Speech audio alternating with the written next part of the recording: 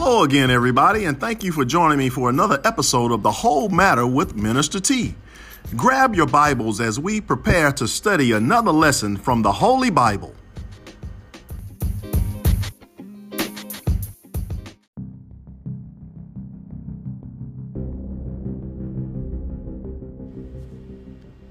Built with pride, its fortress glistened in the sunlight. With walls that reached skyward, its builders wondered what could have hindered their upward progress. They delighted in knowing that their labor was paying dividends. All marveled at the exquisite beauty. The craftsmanship, the detail was unmatched. No one could have planned so much so quickly and with so little effort. Their kingdom stretched out to the sea and as far as the eye could see.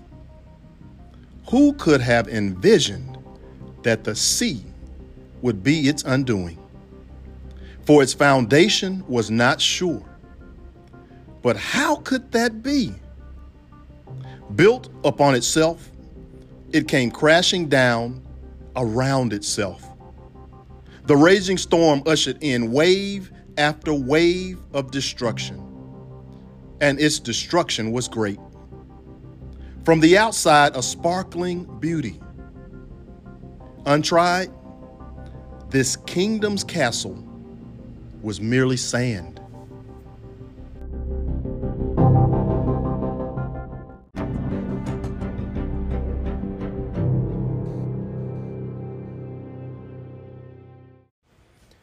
Today I wanted to share with you excerpts from a book I penned several years ago entitled Sandcastles. And what you just heard was the title poem for that book. It's a quick read, but I believe that God gave me that so that I could be reminded that pride goes before destruction and a haughty spirit before the fall. It's a lesson that I think that we as individuals, as well as the nation, would be wise to learn. With all the chaos and turmoil around us, let us learn to focus on the lessons of our Lord. Another excerpt from Sandcastles is entitled The Epitome of Futility. The epitome of futility can be found in the example that Jesus describes in chapter 7 of the gospel as recorded by Matthew. He warns us to avoid the mistake of the foolish builder. The story is one that is memorable for its imagery, but more importantly for its lesson. The moral of the story can be summed up in one simple word: do. The foolish builder didn't do what should have been done. He built his house on sand rather than on the solid rock. He put his trust in an unsure foundation. We would be wise to put our trust in the solid foundation that is Jesus Christ. Let's be clear. Our salvation is not obtained because of the doing, but the doing is a result of our salvation. The doing of God's will, rather than just hearing God's will, is equated with wisdom. How often have I been guilty of hearing the message of God week after week and then going away knowledgeable about God's will without applying the lessons that were taught? I was a practicing fool. So why is it that we continue practicing foolishness?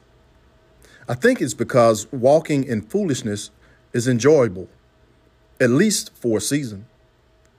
It is easy to fool ourselves into believing that hearing the word of God is the same as hearkening to the word of God. Well, unfortunately, it isn't.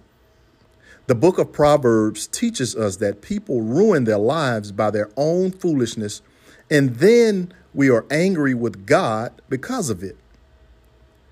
Do we build our houses on sand and then disdain God for its collapse? Why do we blame God for the disasters that we create?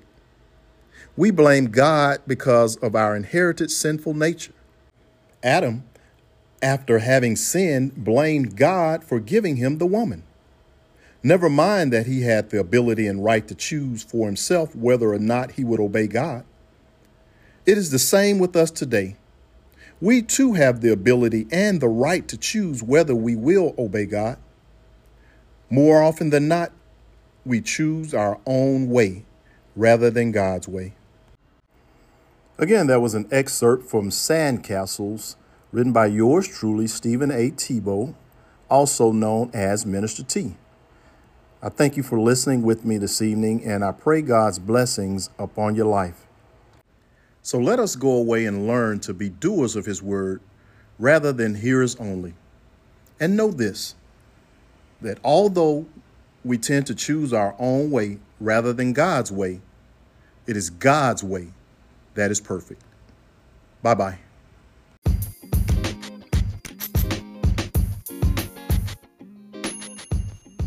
Thanks again for joining us for another episode of The Whole Matter with Minister T. Now let us hear the conclusion of the whole matter. Fear God and keep his commandments, for this is the whole duty of man.